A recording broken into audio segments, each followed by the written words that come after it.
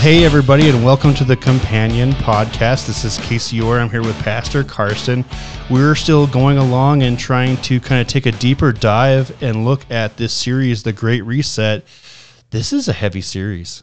Yeah, it's heavy in the implications, it's heavy in the content, but at the same time, it's fascinating. I was looking around on Sunday, both services, and you can tell that people are really dialed in. I mean, because it's fascinating. How will this all work out? And we feel like we're riding that wave. Like you feel like you're on the wave of things are getting worse, things are getting more confusing. The enemy seems to be winning. So I think a lot of people are like, okay, Galen, like tell us what's going on, because we feel that wave. Yeah, but it's okay. And we saw, one of the reasons we saw why is we saw almost 30 people get baptized this weekend. A lot of them young people.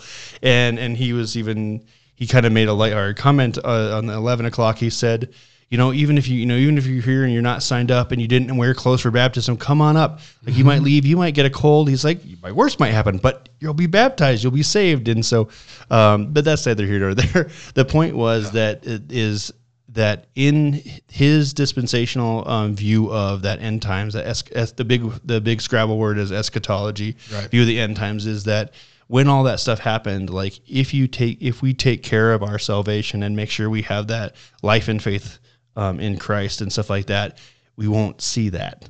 The last thing we'll see is Jesus coming down to get us, and then the rest of the world will really be viewing this. And that's the hope part of it, right? But being able to recognize what's going on in the world around us.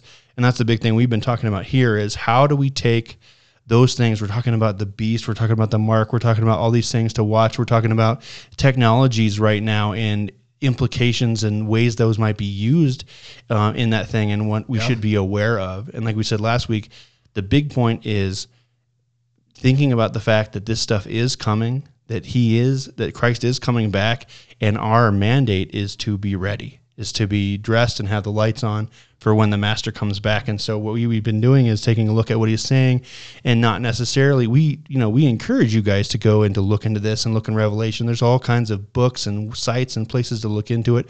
Are you an amillennialist? Are you a post-millennialist? Are you dispensational or historical? Anyway. Sure. Pre-trib, post-trib. Like Galen was talking about, he believes we're going to be taken before the 3 years building up into the one world power, and then those last 3.5 are terrible.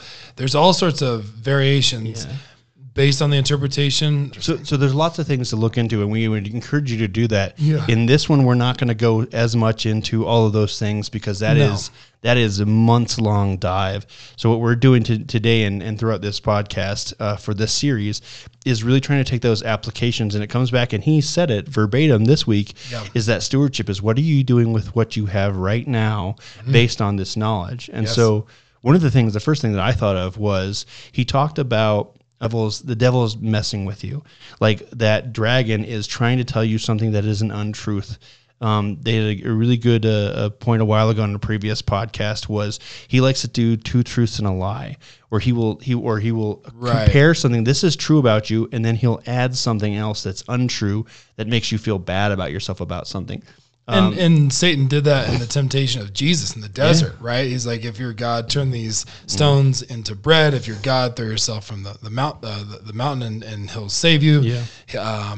And so all of it was like kind of true. And then Jesus brought the truth. Yeah. So do you have an example? Give us an example of when Kasey Orr was tricked. Oh man. Well, when I was younger and I really wanted to feel free of things, I tricked myself with a lot of things. I had a lot of things presented to me in the end of high school when I started moving away from the church, and just the right things at the right time to where I said, oh, well, that's interesting. Maybe that's really what God is supposed to be like, which means that I can pull away from Scripture. And then something else, oh, here's this philosopher they learned about.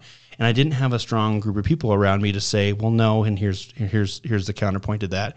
And so I slowly talked myself out of going to church because I thought like, oh, well, here's all these other things that I didn't know about before. And now that I know that, it's a classic 19 to 20-year-old person thing. Right. That got me, and that pulled me out of the church for a long time, partially because I did not surround myself with friends who were steeped in the word and could say, no, that's baloney, and here's why.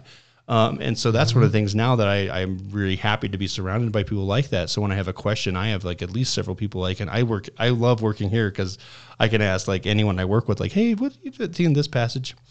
But that was one of my big ones. And it worked, though. It worked, and I did it partially myself. I'm sure the enemy was part of it.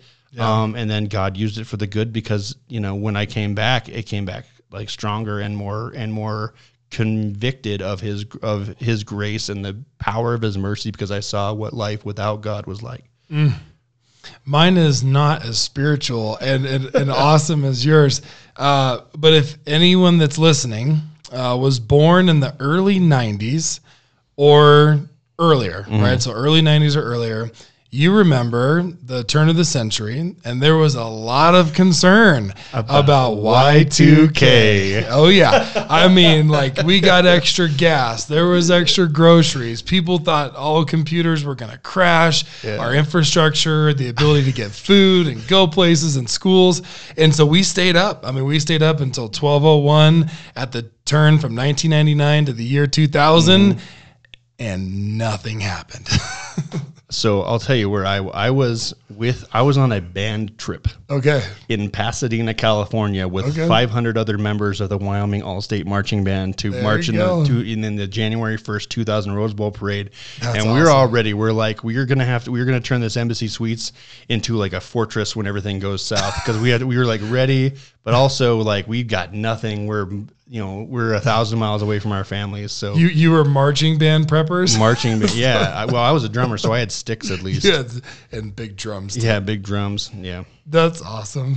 But a lot of people were fooled. My mom had like not a pallet of water. She had like 1 case of water and like 2 cases of like chili or something like that, and that was her preparation. Nice. And so, but a lot of people were fooled by that, and that was a combination of a small thing that was a technical possibility that someone saw, and then enough people blew it up and disproportionalized it, and enough people were willing to be panicked, afraid about it. And something to point out here too is Kasey's was more serious, mine was more light. But at the time, people were really worried about it. Scared. But let's think about even in just religion, there's a lot of danger to misinterpreting scripture, misinterpreting prophecy. We have seen people killed. Is it Jim Jones that took those people? They drank the phrase "Don't drink the Kool-Aid" came from that dude murdering like a couple hundred people. And that stuff was based on misinterpreting the Bible and what was coming, and he was their spiritual leader, and he somehow knew what was going to happen. And so there's a lot of bad stories. Like, you got to be really careful. And I love what you said. It's like surrounding yourself with godly counsel, people that know the scripture, and having the temperance to say, we might not. I mean, I love that about Galen. He'll say, he's like, look, there's a variety of interpretation here. Like, I love, and I believe 100% with him, is like, we got to take scripture literally. He talked about 109 verses about Jesus where there were 333, which is an interesting number. 333 prophecies. And 109 of them were fulfilled in Jesus, which leaves, my wife did the math, 224 yet to be fulfilled. Right. And those 109 were specific. So Galen's saying, like, if those were specific, we think the future prophecies are specific. But man, have people gone astray with some of this stuff. So it's like, hey, be careful. Well, Kasey, the next thing we want to jump into, processing again. It's been so fun to have conversations with the church about, like, how do you guys experience these messages? What do you feel like is the take home, the application? That's a big thing for the companion podcast is application. So what? Why does it matter? How do I live like Christ? How do I live like Christ wants me to live? Because Christ talked a lot about his next coming. And so, like, this is a big deal being a Christian. So I want to talk next about fighting back evil. Galen said, in the church age, with the Holy Spirit being available for everyone that believes. So the prevalence, the pervasiveness of the Holy Spirit on earth right now, it's thick, and it's holding back evil. But there's also this divine dance, so to speak, between our own human choice, our volition, and the power of the Spirit. And so Galen was saying, he's like, guys, you need to be that agency to fight back evil, to say, this is God's worth, this is truth, this is safety, this is what God's intention is for us, and we're his kids, and he's a loving God. And so to continue to either push that or hold it at bay if you've got a space that is good. And just, I want to tell a story real quick, and then I'd love your thoughts. One of my kids this year, at their school, there was some bullying, there was some stuff. It was just consistent. It was hard. And one of my kids, they didn't want to make waves. As soon as you step out, as soon as you say, this is wrong, you become the agent of that. What is that saying? Don't kill the messenger, right? I've got the message, but don't kill the messenger. And you draw their attention. When the bully needs someone to focus their attention on, when you step forward, you take, and part of that is the bravery of taking the attention away from that person. That's right. And then you have to be willing to be the new focus. Amen. And so we had to have those conversations to help them be prepared. It could go this way, it could go that way. And for our listeners, as they're fighting back evil, as they're trying to protect or push back evil with truth, you got to just know, like, you're going to come under fire. Yep. People will not like it. They'll say mean things. They'll make you feel uncomfortable, but you're doing the right thing. God sees you and he's proud of you.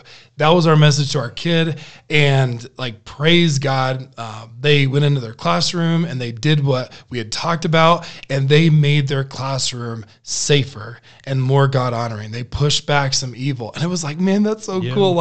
And all of us have done it, I'm sure, to some level. But as we get older, we can tend to become more safe and maybe more fearful. And so that was a good message. What do you think on that?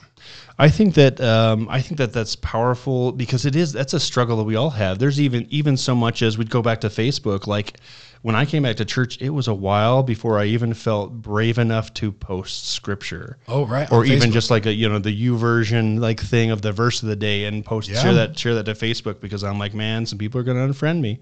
Like, just that feeling of being that self-consciousness and being worried about other people losing relationships because of that. But that's the thing, is Jesus said that will happen. If you love and follow me, there will be people who disdain you. There will be people who persecute you. And to be persecuted for righteousness' sake, that's the people who are going to get to see the kingdom of heaven. Is being blessed. And you're right. Jesus went through everything he's asking you to go through. And at the same time, because of truth and a love for God, Jesus had those 12 disciples. Yeah. And all the women that were so close to him, he had quality, deep, amazing relationships. Yep. At the same time, he was hurt by tons of people. Well, and he gives us solutions, and then later on in the epistles, Paul gives us weapons too. When he talks about turning the other cheek, that's the ability to have someone who is coming at you with vitriol or hatred because you say something that is the truth. And he said, turn the other cheek. Keep it coming. I got the grace and love for you, man. I have it all inside me. The Holy Spirit is just stronger than any of the stuff that you can spit at me. But I'm gonna send love back at you and wear you down. And one thing I would just like to say to our listeners: if God is moving right now, you're thinking about a person, you're thinking about a situation, or maybe it's just a space that you've been entering into that you're like, this is not a holy space. This is more of an evil space. Maybe I need to remove myself. Whatever it might be, you got some things that are rolling in your head. Just remember that this is usually not an off the cuff thing. No. Just like with my kid, we had to have a conversation. What are all the different things that could be said? How could it go in all these different directions? So just to be prepared, for our listeners to think, all right, if I'm going to stand up for truth, think about all the things that could happen or be said. That way you're prepared. Even if it goes bad, you're still at peace with I saw this coming, and I'm going to love this person like Jesus. I'm not going to strike them on the other cheek. Yeah. I'm ready to take as many beatings as it takes. I'm going to stand up. And in a lot of ways, it's a pacifist stand. It's I don't want to fight you, but I'm not going to back down. But it's an active passive, though. I am not going to be offensive in my actions. I'm not going to swing a sword at you, but I am gonna stand my ground. I'm not going to back down. And so, Karsten, we're running out of time. We got to start to land the plane here. What is if you had one big final charge, the thing that all of this is making you think of that you wanted to share with the listeners? What would that be if they're going out Tuesday, Wednesday, Thursday? Yeah. So I had this.